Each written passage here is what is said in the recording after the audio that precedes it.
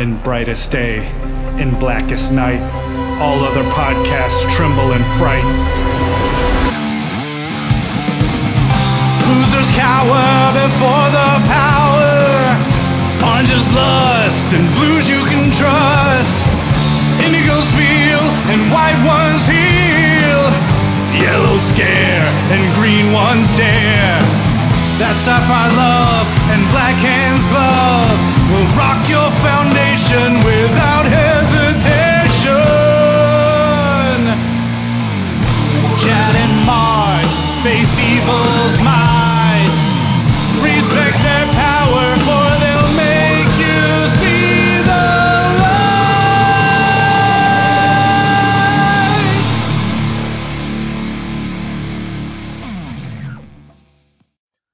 Hi, everybody. I'm Chad Bokelman. I'm Mark Marble. And this is the LanternCast. Episode 521. That's right. We are continuing a series we started, unknowingly started, because we didn't know this was coming, back in 2018. Which I thought we actually got a lot of positive feedback about that episode, if you remember. I think that does ring a bell. I am referring to episode 328, which was titled Green Lantern, What Might Have Been. And in that episode, we talked about potential futures for Green Lantern that we never saw. Two specific things: the original Green Lantern movie script, the 2008 draft, and then we talked about Cullen Bunn's plans following that were, because his series Lost Army, where the Green Lantern Corps was lost in the universe that came before, that was supposed to be like 12-issue maxi. He got his legs cut out from underneath him by DC, only ended up getting 6 issues. And what was the Edge of Oblivion or whatever? Yes, it was Edge of Oblivion. Edge of Oblivion followed up his Lost Army 6-issue series and touched on nothing that Cullen Bunn had done. So through his, I think Tumblr at the time, Ask Me Anything or whatever, I screenshot some answers that he gave there, and we talked about that. Well, fast forward a few years, and friggin' DC Comics does one of their stupidest stunts, personally speaking, that I believe they've ever done, and that is they start the DC round robins. We've talked about these in the past. Basically, a bunch of potential stories that DC could publish. They let out creative team names, titles, and brief little pitch synopsises of each of these things and pitted them together in a bracket style thing to see which story would get published. Why was this stupid? Inherently not a stupid idea. Give some DC Comics properties the opportunity to see the light of day based on fan votes. If fans voted in, clearly it must be popular. Maybe it'll do well in sales. But they put in ringers every fucking time they did this. The first one had it ended up winning Robins. Who would think a Bat family wouldn't win against, I don't know, a Ma Hunkel backup story. So, whatever. But this most recent round, a year or two ago, had 3, not one like the first year they did it, but 3 Lantern stories. One with Jon Stewart, The Light at the End of Forever. One with Kid Flash, The Speed of Fear. And one with Alan Scott, The Birth of Conspiracy. None of those won. Instead, the other ringer won, a Superboy book with Connor Kent. And that series, that one, is currently being published now. In the backups for Superboy, The Man of Tomorrow, thus far, those first 3 issues that are out as of now, all 3 of the stories, Green Lantern stories I just mentioned, the first couple of pages that were turned into DC for each of those have been printed. So we tonight are going to take a look at the first couple of pages of what might have been 3 different mini or ongoing series featuring different lanterns. With a varying degree of enthusiasm, probably. Yes. I have preferences and stuff, but honestly I'm not critical of these. I am well, we'll talk about it. It's kind of hard to be too critical. We only get like 3 or 4 pages. No, 100%. These are not full, not even full first issues. Everybody I think these are barely as long as the backups in that we're currently getting in Green Lantern, or maybe roughly the same length. And we're not going to get another issue or the next piece of the story in backups to come in the Superboy Man of Tomorrow series.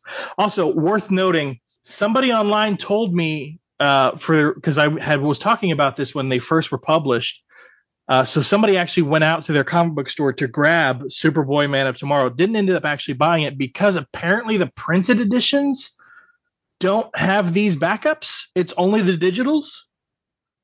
That's unverified. I heard it from one person, so I don't know. I'll try to check it out whenever I get to my comic shop, which I'm way overdue. I'll try to at least make sure I skim through whichever Superboy they have on the rack to see if that's true. But if it is, then this is a really bad pattern that DC is seemingly getting into.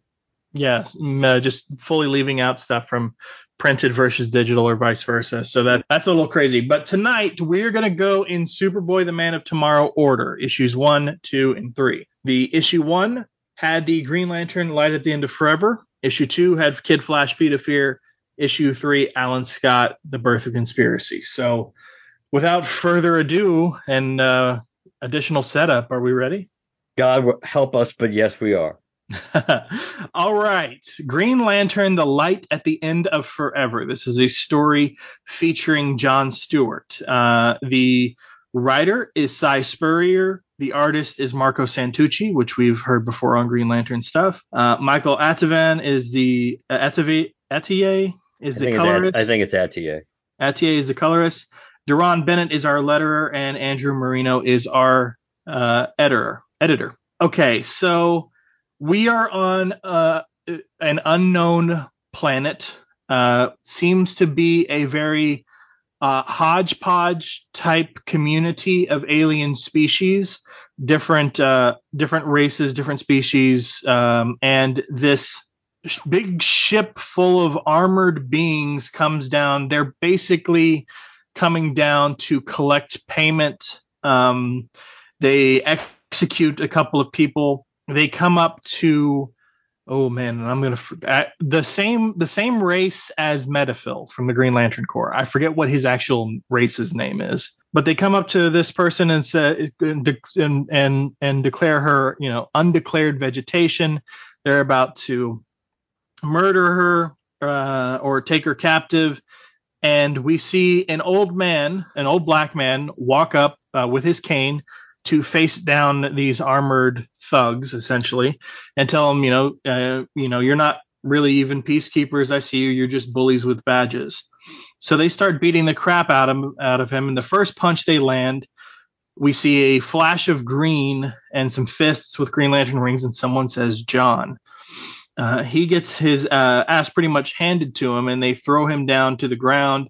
And as he's getting beaten, we see this green narrative bubble saying, John, I know you. I don't know if you can hear me. I am the architect of all things. Please, John, stop fighting. Stop fighting. And at the last panel we get is John, bloodied and bruised, laying on the ground, saying, "The hell I will." This Green Lantern narrative is interlaced with images of the Central Power Battery and other lanterns flying together in space. We see Hal Jordan and everything. And yeah, that's all we get. This is from my liking, this is way too Jeffrey Thorne-like. It does strike a similar Thorne note, I think.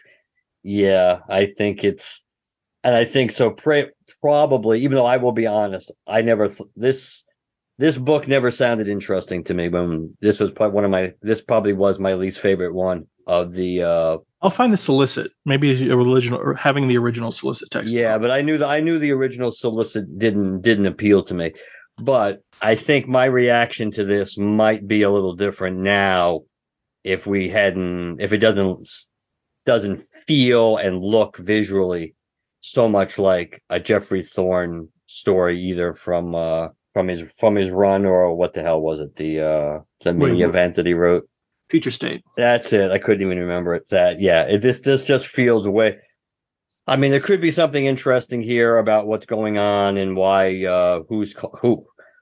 It's almost more interesting who the so-called architect of everything is, and interesting that Jon Stewart's got his mechanical leg too. He's missing a leg that's replaced. Yeah, I don't know, and of course these blue aliens kind of also remind me of the whole Blue Beetle thing. The Reach. Yeah. Yes, and they also and the stuff that Kyle was dealing with in New Guardians. The Angels. Didn't they were they calling it the Archangels? What were they calling themselves? I don't know. Something like that. Yeah, today's a bad night for my instant recall on things. Yeah.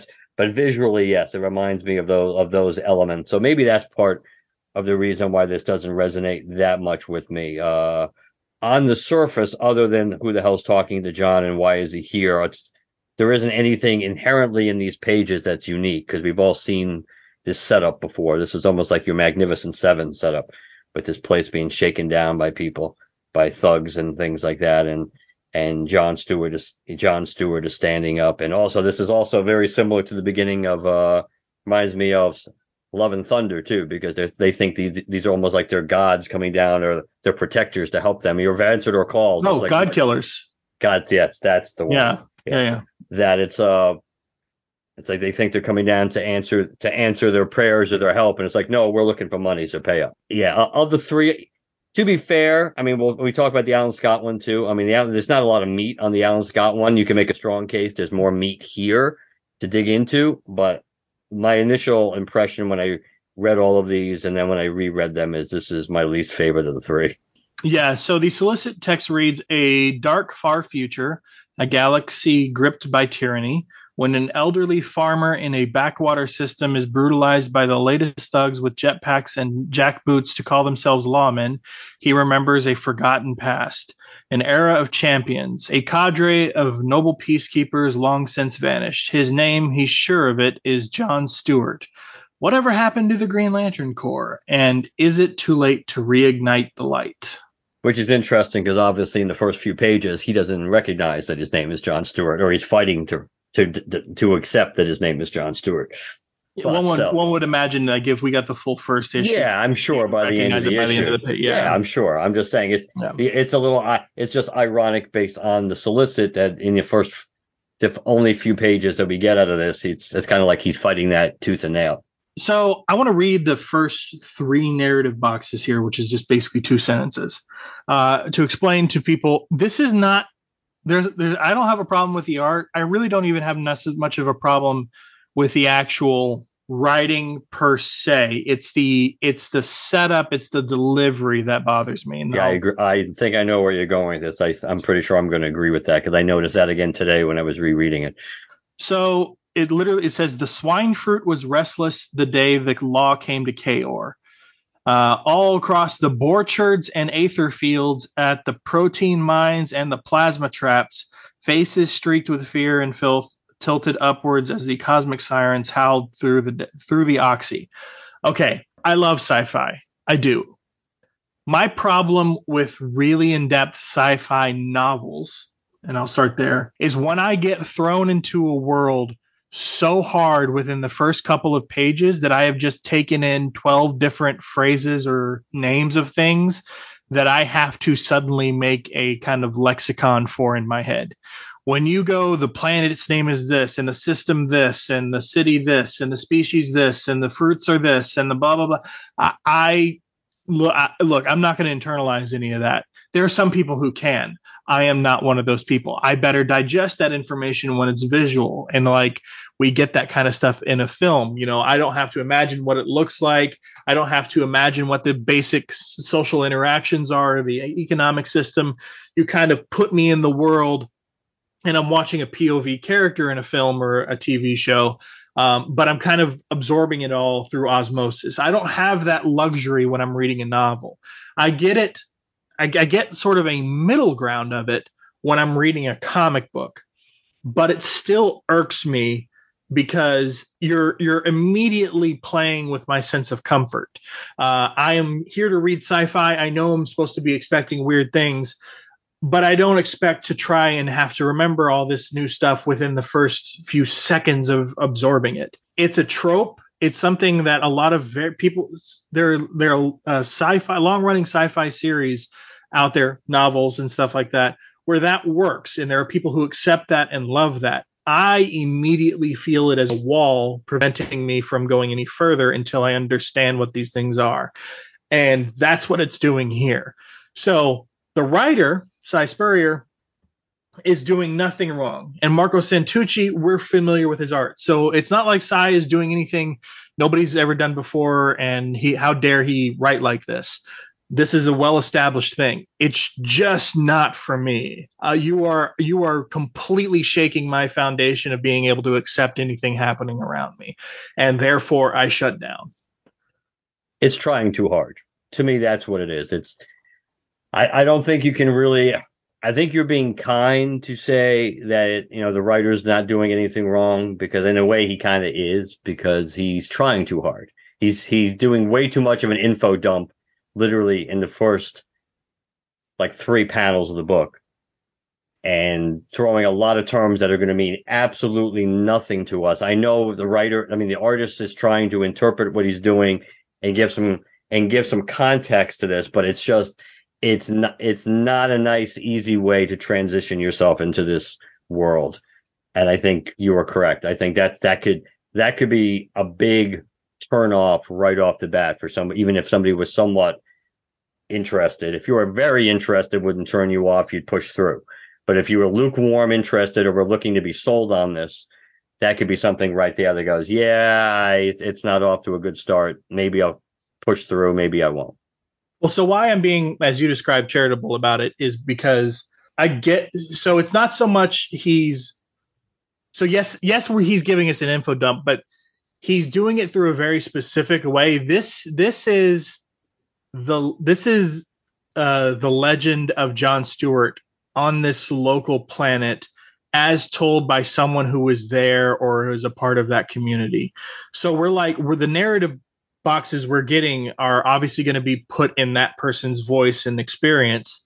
So like it's a storytelling choice, and because we're telling it through this voice who's only familiar with the lingo of and the references and points of whatever points of view of somebody who's lived there, it's going to sound alien to us with a lot of stuff that we don't understand. But that was the wrong choice, I think. Like I get exactly where he's going with it, but I don't know if there was a different and or better way to have done that. Yeah, I think at the very least they could have done. There had to have been a better way to do that. I think and maybe not all of this was really necessary. Period. Let alone all of it being dumped all at one time. I know you're trying to be very descriptive and you're trying to paint a picture. So, or even helping the artist paint that picture. But yeah, I think I noticed that when I reread it again tonight. It's like, wow, it's just really, it's dense. It's really dense right off the top. And then, especially since ultimately almost none of that is really what the story is about specifically. So it would be different if basically again, we don't know where the story was going to go, but you would assume that the story is not inherently about this planet itself and this whole, and we know where our point of view is going to be, or where our interest, the connection to the story is. It's Jon Stewart. So doing all this about the world, it'd be different if it was a character we had known before and it was you were creating something from scratch. Maybe it could have worked better, but in this instance, I don't think it works. Yeah. All right. Moving on to Kid Flash: The Speed of Fear. Kid Flash: The Speed of Fear. Now, I don't have any real ties to Kid Flash at all, but based on concept, this always sounded like the coolest one. And let's admit you had a bit of bias going in.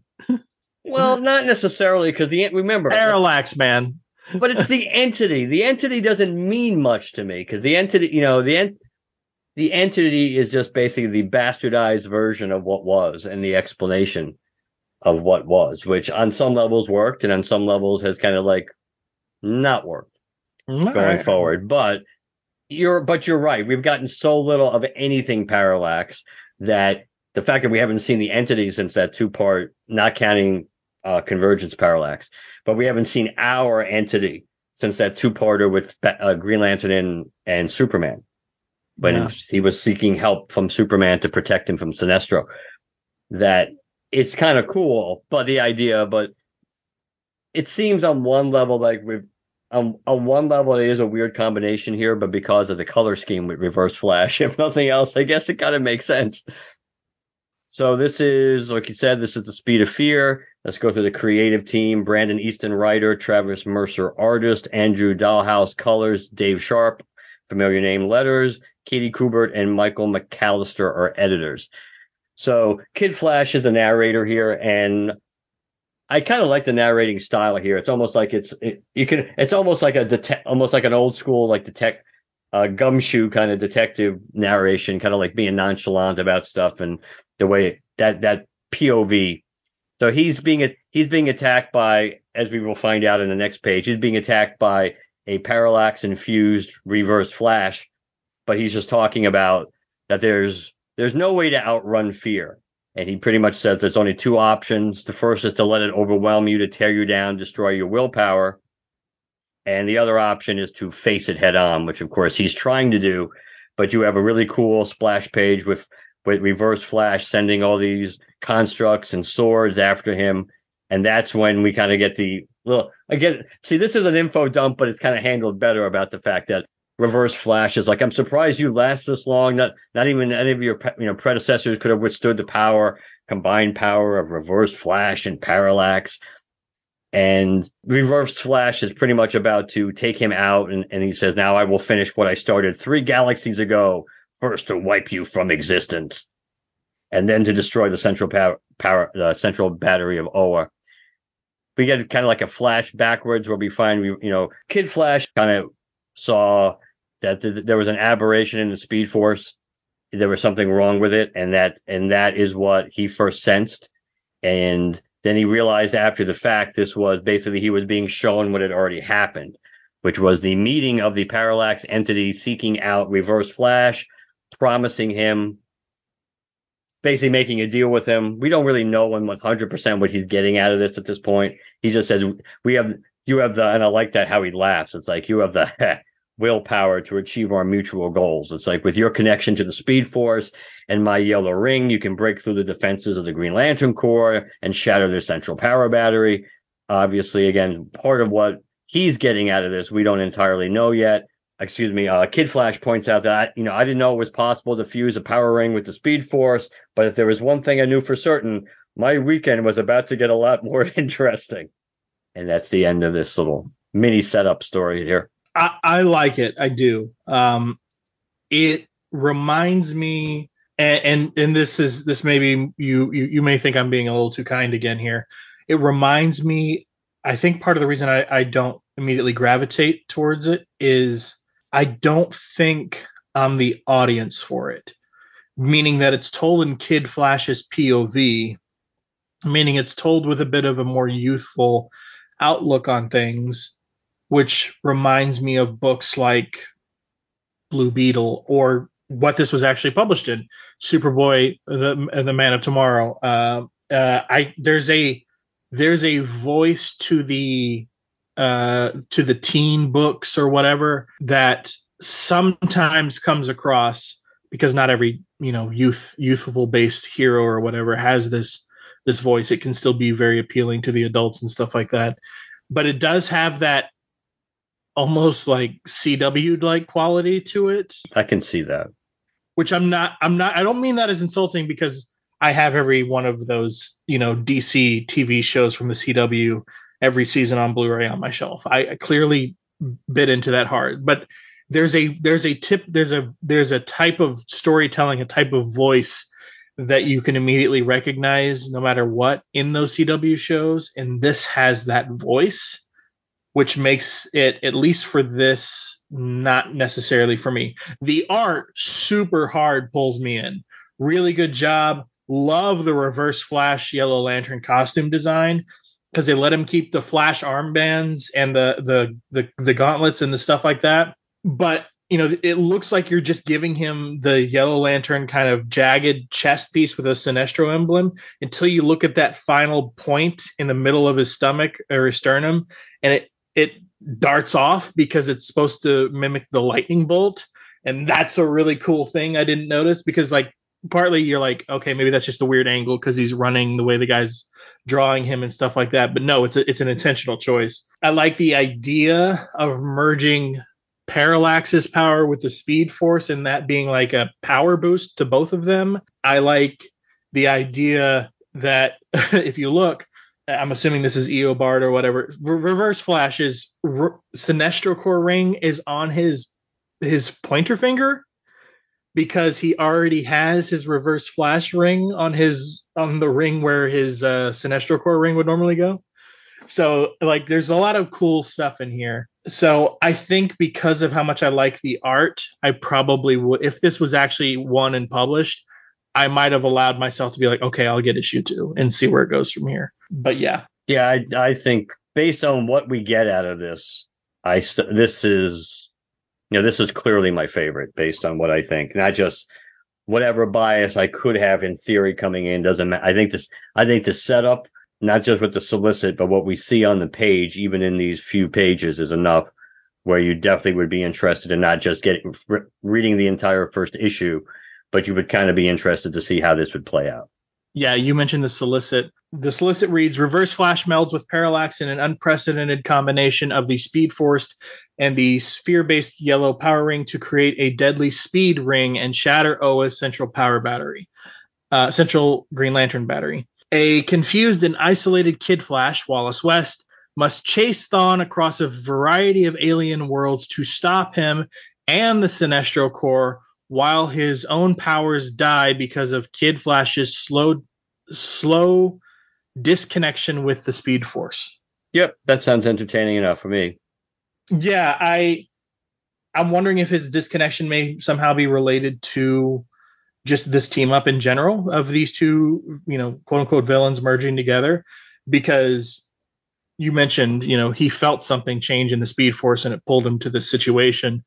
Clearly Parallax, his influence is doing something to the Speed Force. That has to be why his disconnection is happening with the Speed Force. Well, we also don't entirely know what the Reverse Flash is talking about entirely when he talks about his finish what he started 3 galaxies ago. Entirely. Yeah. So there's part of the plan that we don't know about because again, based on these pages, we don't entirely know what Reverse Flash is what he's being promised in this partnership. We know what Parallax is getting out of, though we don't entirely know why that's such a big deal. That why destroying the central power battery is so critical when that's not really been other than keeping him captured in there. It's not really been his problem in dealing with things. The core really hasn't been his issue by itself and why he's been beaten for the most part. But there are some mysteries and that's part of what I think intrigues me is because there's a lot more to the story that we don't know about. And then even though Kid Flash, again, as a character, I have no ties to Kid Flash, but there's just the fact that the whole Reversed Flash Parallax team up and what they're trying to accomplish together. That would be enough of it on the intrigue scale to pull me in. Did you like how Parallax is drawn? No, it is following the more recent version of giving him the dragon head as opposed to the way he first looked, which was a lot more streamlined and thin.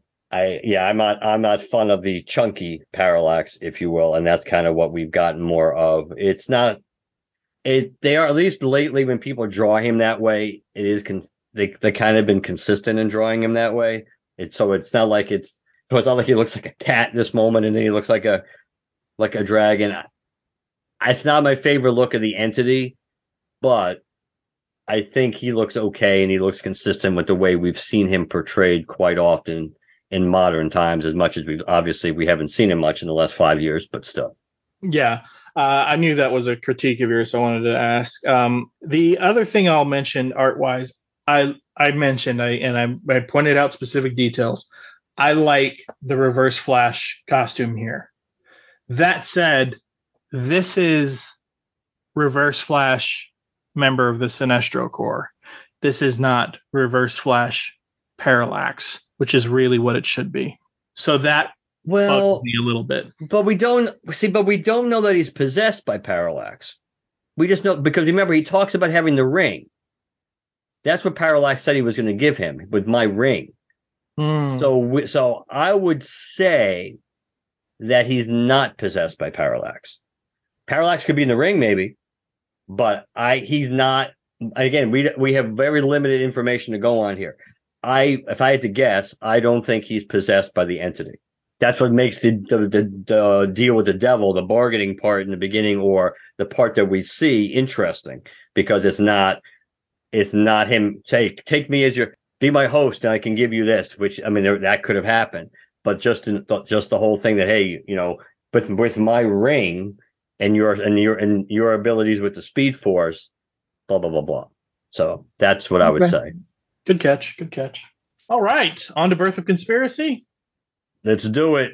All right. So Green Lantern, The Birth of Conspiracy. This one is called Punch In, Punch Out. The writer is Scott Bryan Wilson. Our art and cover is by Skylar Partridge. Color is by Marissa Luis. Letter is by DC Hopkins. And editor is Ben Mears. Out in the desert of New Mexico in the year of 1947, we see Doiby Dickles playing fetch with a dog out in the middle of the desert and wondering where he is. He turns out to be none other than, of course, Alan Scott. Alan has some sort of crown placed upon his head, and he screams out in agony. He is trapped in a cage made of wood. He looks like Loki. Yeah, true. Meanwhile, over at a government top secret division responsible for monitoring aliens and those with superpowers is a organization called the Eye, and a new woman employee, new hire, is getting the lay of the land from two others in there as they are talking about various things happening at the time, stuff going on with the Flash and the Ghost Patrol and Hardboiled Harrigan and Superman and blah blah blah blah blah blah blah. Just a lot of golden age hijinks going on, superhero villain clashes and stuff like this. She looks over at a seemingly disorganized bulletin board compared to everything else in this room. And he says that these are documented alien sightings and visitations. Operating theories, a lot of these in indivs, which is short for individuals. The Flash, Aquaman, Hawkman, Hawkgirl are aliens. So when something comes to Earth, we start monitoring it right away just in case. But moving right along, don't worry about that. You're going to be responsible for trying to find out the civilian identities of these people, and she's distracted by a particular image on this bulletin board, and we see it is labeled Mount Rainier, Washington, June 21st, 1947, and we see a couple of traditional flying saucer UFOs being photographed over Mount Rainier. She uses some sort of telescopic vision, it looks like, at least artistically, is what it looks like, to kind of zoom in on the image to see a caped figure floating just outside of one of the flying saucers. She says, "Who are you? Why are you everywhere?" And she mentions she calls out to the guy, the man and woman who've been introducing her around. She said, "Where is Roswell? And who is the one who wears the green pants, the red shirt, the blonde one with the ring? What's his name? I think we may have a problem." And then we see Alan in this cage in the desert and some flying saucers behind him. He is chained to this wooden cage and next to some sort of green crystal, and his power battery is outside the cage laying on the ground some distance from him. Is that supposed to be his battery or his ring? I'm assuming. I only say that because it kind of looks more like his ring. But it's on his ring always looked like his battery, at least in the beginning. it's in the background because of the way the ground is. The ground that it's on is behind the cage. If it's that far back, then that's his power battery. And I think you're right. The only interesting thing is if you go back and look at when he's in the cage in the close-ups, doesn't have his ring on. Yeah. So it could be, but he's also in a cost. It's, I don't know. Yeah, but also you can see the battery back there. Yeah, you're right. That's what I said. It seems like that's confirmation that it's the battery, but it's also the stuff coming out of the battery or going into it, which is weird too in that panel. But yeah, it is just odd that his ring is not visible unless it's one of those head game things where he doesn't think he has his ring on, but he actually does, and things of that nature too. So Gotcha. artwork was great. No, 100%. Really love the artwork on this one.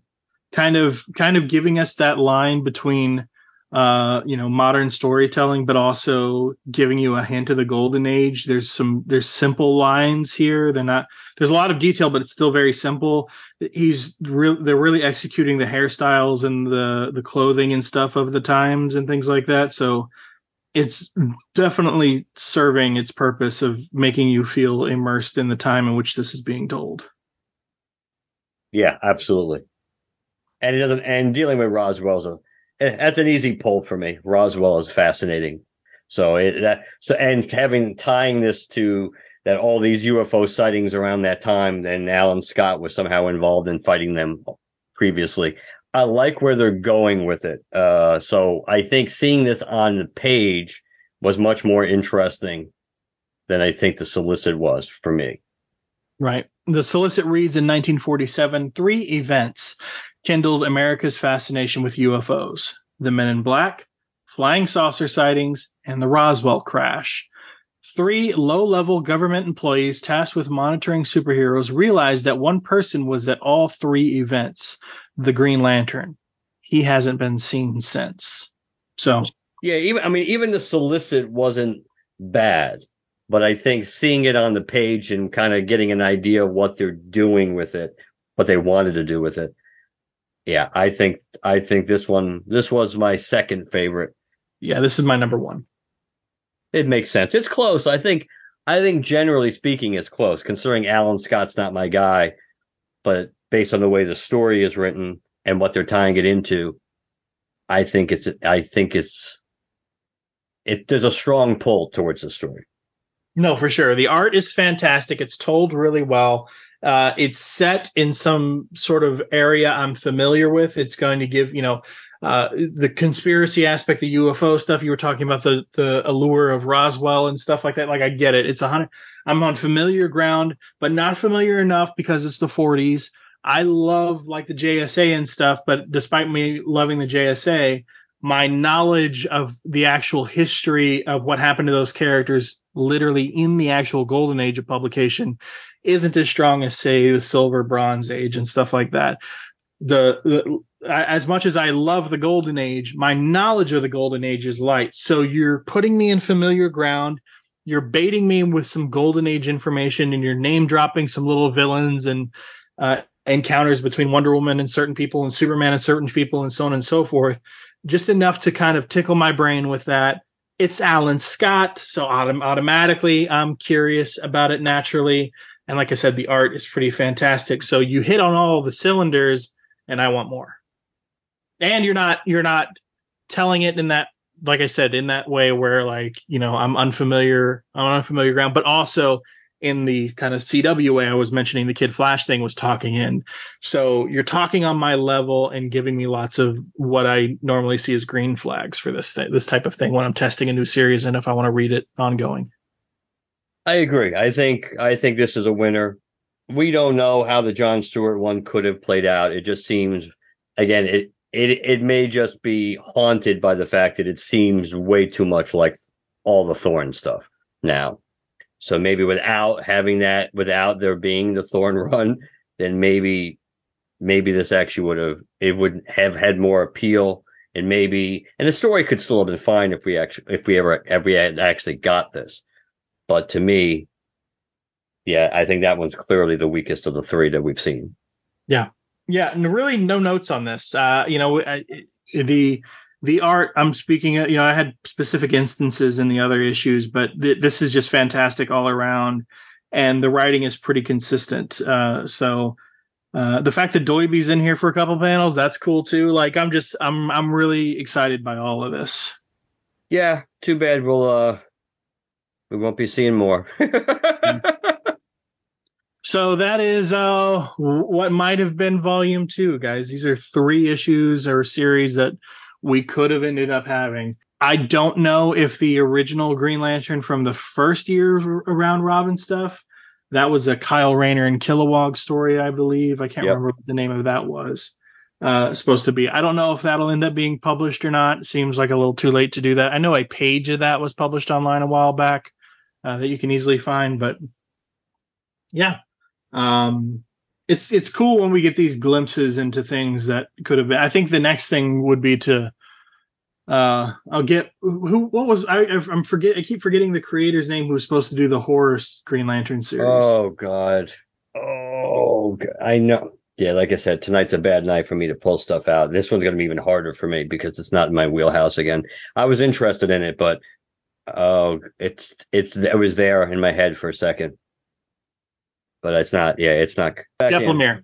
That's it. Yep, Jeff Lemire. If we could interview Jeff Lemire one day and be like, hey, so what was the Green Lantern story going to be now that we're far enough from it that it's probably not going to happen?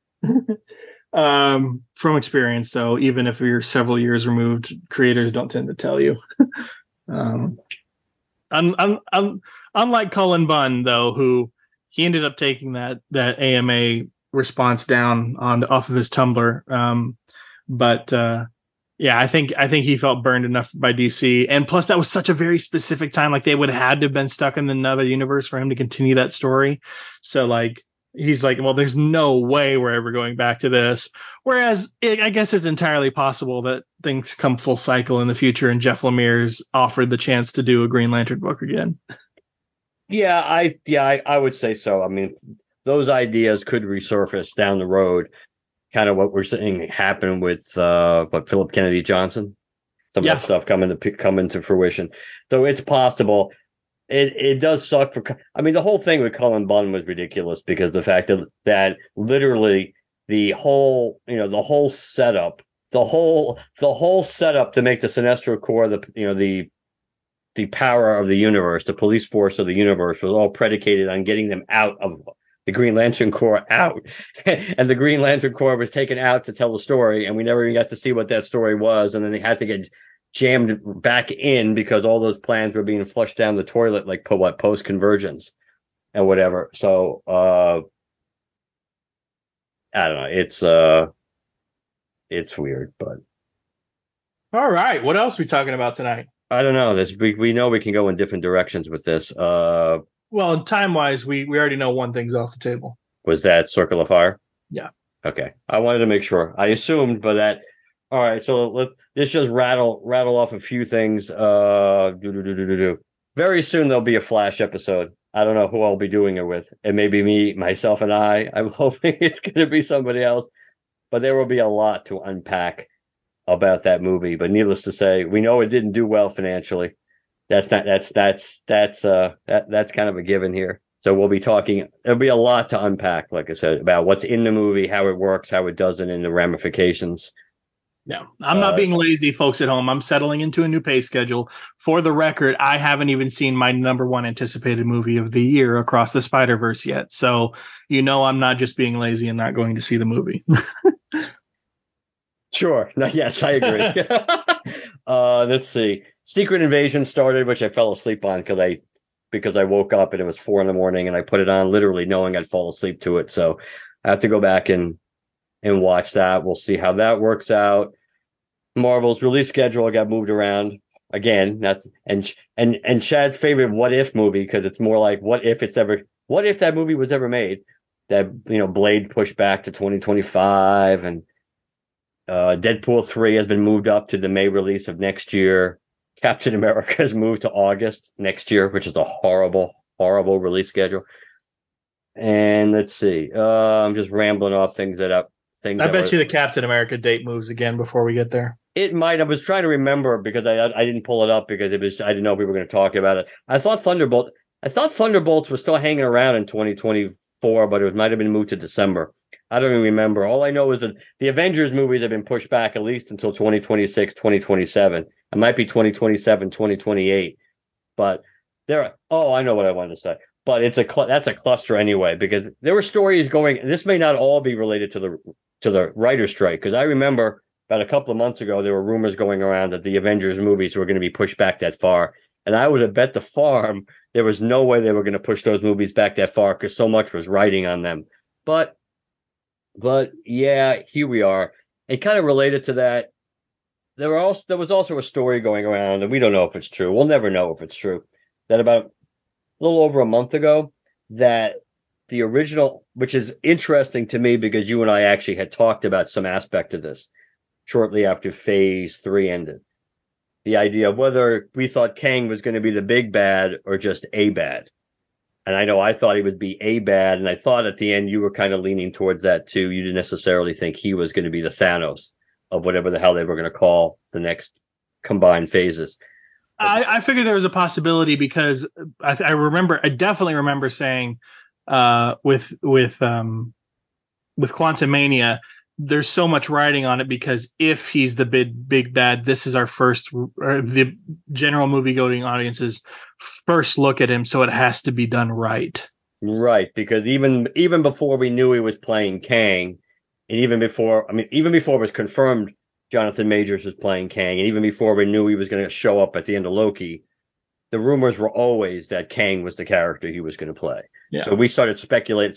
So we probably it was like 2019.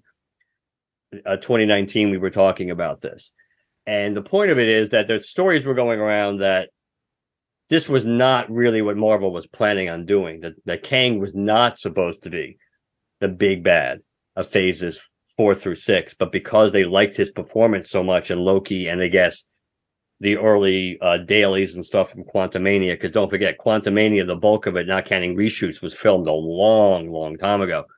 That's when they started gearing things in the direction of, oh, let's make Kang basically the new Thanos. And So we comic book fans accepted it because Kang is traditionally a big Avengers villain. yeah, Oh. there was a certain logic to it, but now you look, but now you look at where Marvel is, and of course the trial of Jonathan Majors, unless there's some weird final plea deal or settlement in the next month or so, is supposed to begin in August. That the whole mess that Marvel finds itself in would be there is a certain more than a little irony to the fact that if it's true, and we'll never know, that they really were not planning on making it Kang centric and then changed it, that they would not be nearly in as much of a problem if that was really the case, if they had switched gears, because they could just very easily, oh, we're just going to switch, we're not going to use Kang again for a while, or we'll recast him, and they still might recast. But the point is, it wouldn't be so critical because at the end of the day, if you look at the two Avengers movies, I don't think that many people are pumped for Kang Dynasty. It's Secret Wars that people care about. So that would have been obviously the focal point, the change. If they were planning on not making Kang the bad guy for the whole thing, there probably never would have been a Kang Dynasty Avengers movie. Maybe Secret Wars was the Beyonder, right? I think so. I believe it was that version. It was the Beyonder. But I do think either way, they may have just done, and maybe the original plan was Secret Wars 1 and 2, and then they said, well, maybe we'll do Kang, and then I don't know. We'll never know. But it was one of those interesting things when you hear it, and it's like, well, even if only part of that is true, it's like, wow, you just add that to the list of the kind of the cluster of decisions that they've made, and how, I mean, they are really they are, even though Guardians had worked for them and stopped the bleeding, it's like they are still so screwed up. And They're up now, shit creek without a paddle. yeah, and because again, we have no idea what the Avengers are. That shit's that let's see if Secret Invasion solves any of that real. I really have very little doubt we're going to get significant answers of satisfying answers to that. And then they keep pushing these events. I mean, even if we get an Avengers movie in 2026, that's friggin' 7 years after Endgame. I mean, the interest in the MCU is definitely waning, and to think that how much interest is going to be left when you may have a B or C tier team of Avengers. It's like, I don't know, man. I think obviously, I think they've made some seriously critical mistakes in what they focused in on in phases 4 through 6. And they're not going to Comic-Con this year. There's not going to be a Marvel presence the way we're used to at Comic-Con. So if we were counting on them introducing the full cast of Fantastic Four at Comic-Con, I think you can take that off the list of things to expect. All I better say is DC better capitalize on that. Oh yeah, and that's why it's too bad you're probably not going to see the Flash because it'll be. Well, we can talk about that aspect of it after the fact. That yeah, the WB ain't looking much better at this point, considering this whole reshuffling the deck chairs on the Titanic, but when you still have movies to release, and we're seeing that's a reference. Yeah, and we're seeing that's not really working out for them either. So it's gonna there's neither one of the companies is in particularly good shape right now. You'd still rather be Marvel, but the reality is, yeah, it's just a lot of stuff. I have to say high hopes for Secret Invasion is one thing. I don't think, even based on the trailers, this is in order for Secret Invasion to succeed for me. What I wish it would be is MCU Jason Bourne with aliens. That's what I want. Yeah, that's what I want out of it. If I end up getting that, like a nice spy espionage flick or whatever, some great action sequences, but just kind of set in the MCU, and aliens are POV for some of this stuff, then cool. It'll be a success in my book. But I don't know. I'm already seeing lots of complaints about the AI intro and stuff like that. Yeah, that's one thing I can't judge. I'm gonna watch it later tonight. I can't judge because again, I knew I was like I said, I fell asleep. I woke up at 4 o'clock, brushed my teeth, washed my face, went back to bed, didn't have my glasses on, and I put it on. I said I almost didn't put it on because I don't like putting stuff on that I haven't watched before if I'm trying to fall asleep because naturally your interest will keep you up. But I guess that tells you my interest in the MCU right now, that I didn't think it would be a detriment for me falling asleep. I will, as much as I would stay awake for as much as I stayed awake, and I forget how long the first episode really is. I'm assuming it's 40 something minutes. I probably stayed awake for like 15 to 20 of it. And then so I'll watch it tonight and we'll see. I don't have a lot of high hopes that it's going to be earth-shatteringly cool. I just hope, but again, the standard has been dropped so much that sure. you just kind of hope that it's just acceptable at this point. There was some merch or something you wanted to talk about, right? Well, wait, obviously I sent you the link today that if you go to Target and you kind of like do some searching, the link for Sinestro Corps Batman, the McFarlane figure, that is available now for pre-order. Supposed to come out at the end of July. So definitely want that. Yeah, that's something I actually did pull the trigger. I did pre-order it. So if worst comes to worst and you try to get it and you can't get it, and maybe I'll just like I still have to send you that Venom figure. Maybe you can just get that Sinestro figure too. But I thought it was worth getting. So there's that.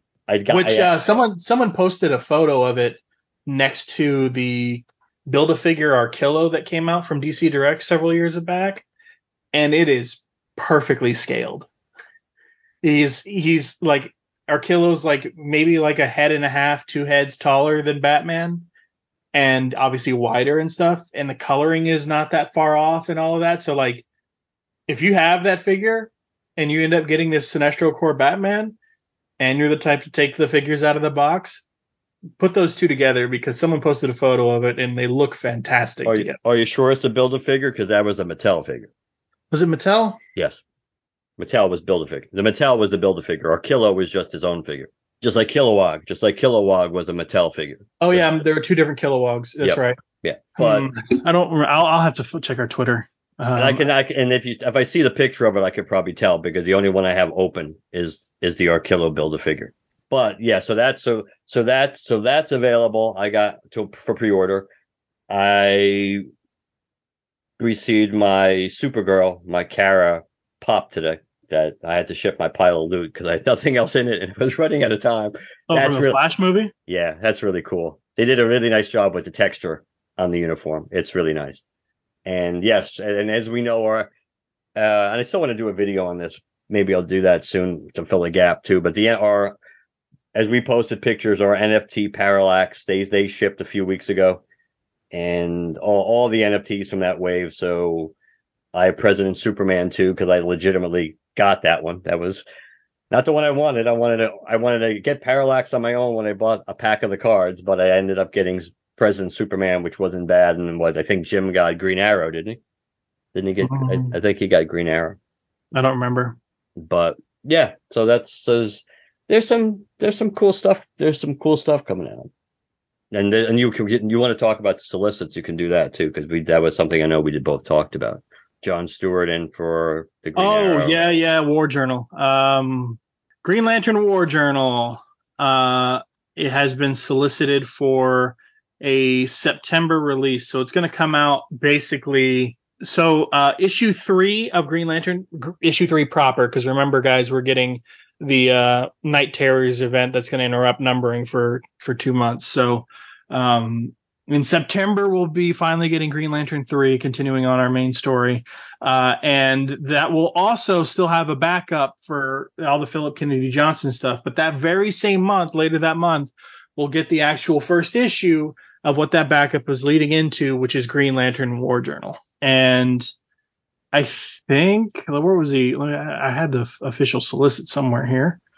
John Stewart time as Green Lantern has come to an end, or so he thinks. A family tragedy calls him back home, and as John begins to reclaim the brilliant career he once left behind, he tries to embrace a peaceful post-superhero life. But when a terrifying and contagious force with a mysterious connection to Oa appears on Earth, the last Green Lantern of another universe comes seeking the only warrior to face this threat and win, the immortal, quote, guardian and builder John Stewart himself.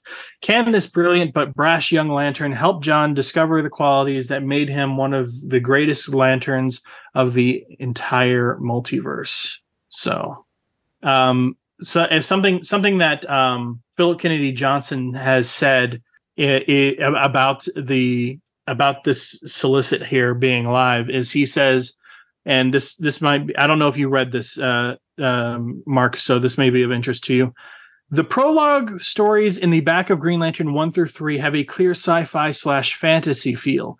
But when Green Lantern War Journal number 1 drops, it's going to start feeling less like Dune and a lot more like Predator, The Terminator, and Aliens. Sometimes you just need 80s James Cameron, and that's what this is. By the end of this series, readers are going to know exactly who John Stewart is and why he was born to be a Green Lantern. Yeah, I did actually read that. I do find it somewhat interesting that the title, they call him, he seemed to be going out of his way not to zero in on the military aspect of John Stewart, but yet the book is going to be titled War Journal. True. There may be a telling reason for that, I suppose, but that's something that is something that did strike me. It's like, It also sounds like the John Stewart of the other universe that we saw, return at the end of the backup of in issue 2 is probably going to die. Because it's from that solicit, it talks about a young lantern. The last one comes back to seek John Stewart's help. That sounds like Shepard's going to the other universe, and it sounds like he's going alone. Well, yeah, but again, we still don't know.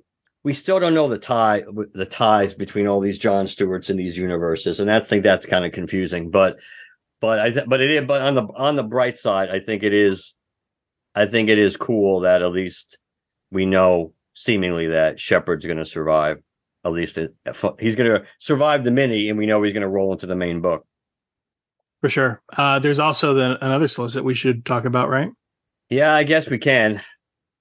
Green Arrow number 4, written by Joshua Williamson, the new Green Arrow series, on sale at the end of September. Parallax returns. Years ago, Oliver Queen died and was resurrected by his good old buddy Hal Jordan. But it wasn't really Hal, it was Parallax. And did no one think that would come with a cost? Now Parallax has returned to collect. Yeah, I don't know about that. I think it's shaky. I think it's shaky on multiple levels. I think I'm really leery about retconning stuff from Final Night and from the Quiver story and things like that, and trying to make it sound like, oh, this seems to imply depending which version of Parallax it is, that it seems to imply that Parallax allowed Hal Jordan to bring Oliver back because he had this master plan and things like that. When we know this was literally like 2 minutes before he went to go reignite the sun.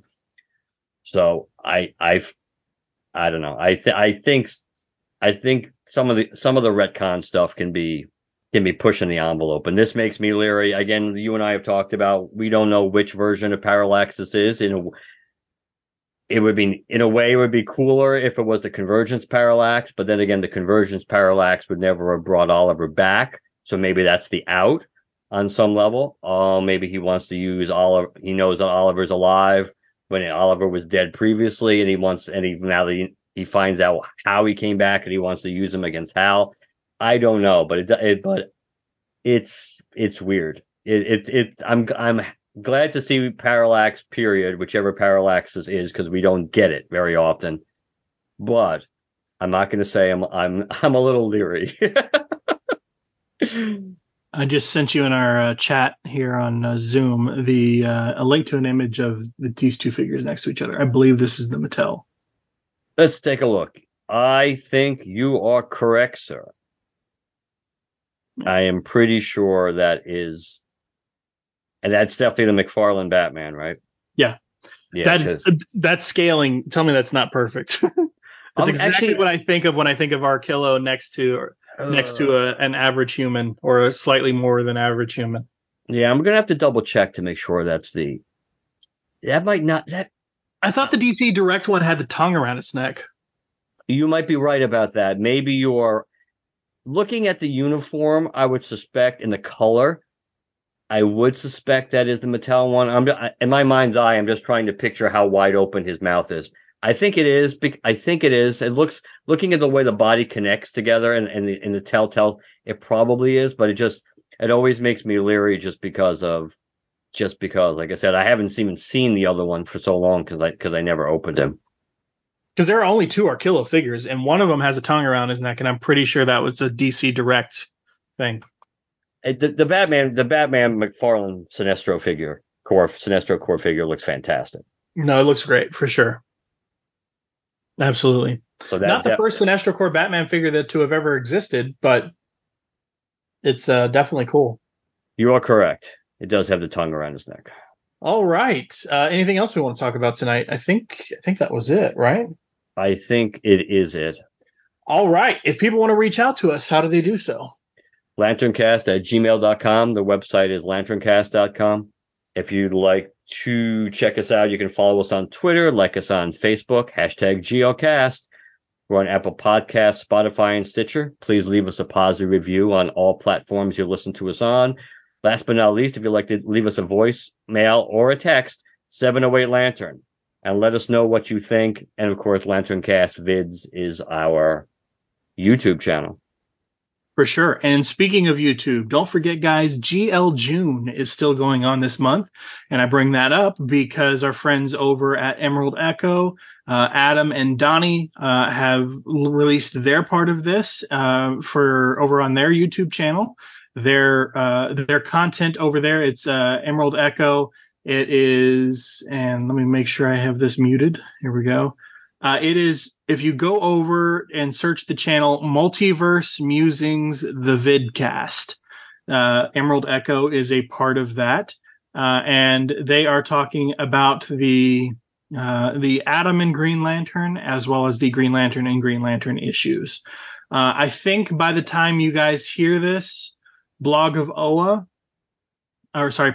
of Oa, over with Myron and Phil, will have released or have will have released or are about to release in a day or two their coverage of course their portion of the Circle of Fire event, and then immediately following that, Mosaic Comics Dan Kurtzky is going to be doing the wrap up and the Impulse epilogue there. So GL June is still going on, and there's a new entry for anyone who's not paying close attention. So go give a listen to the Multiverse Musings.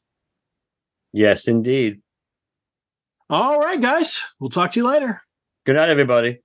Good night.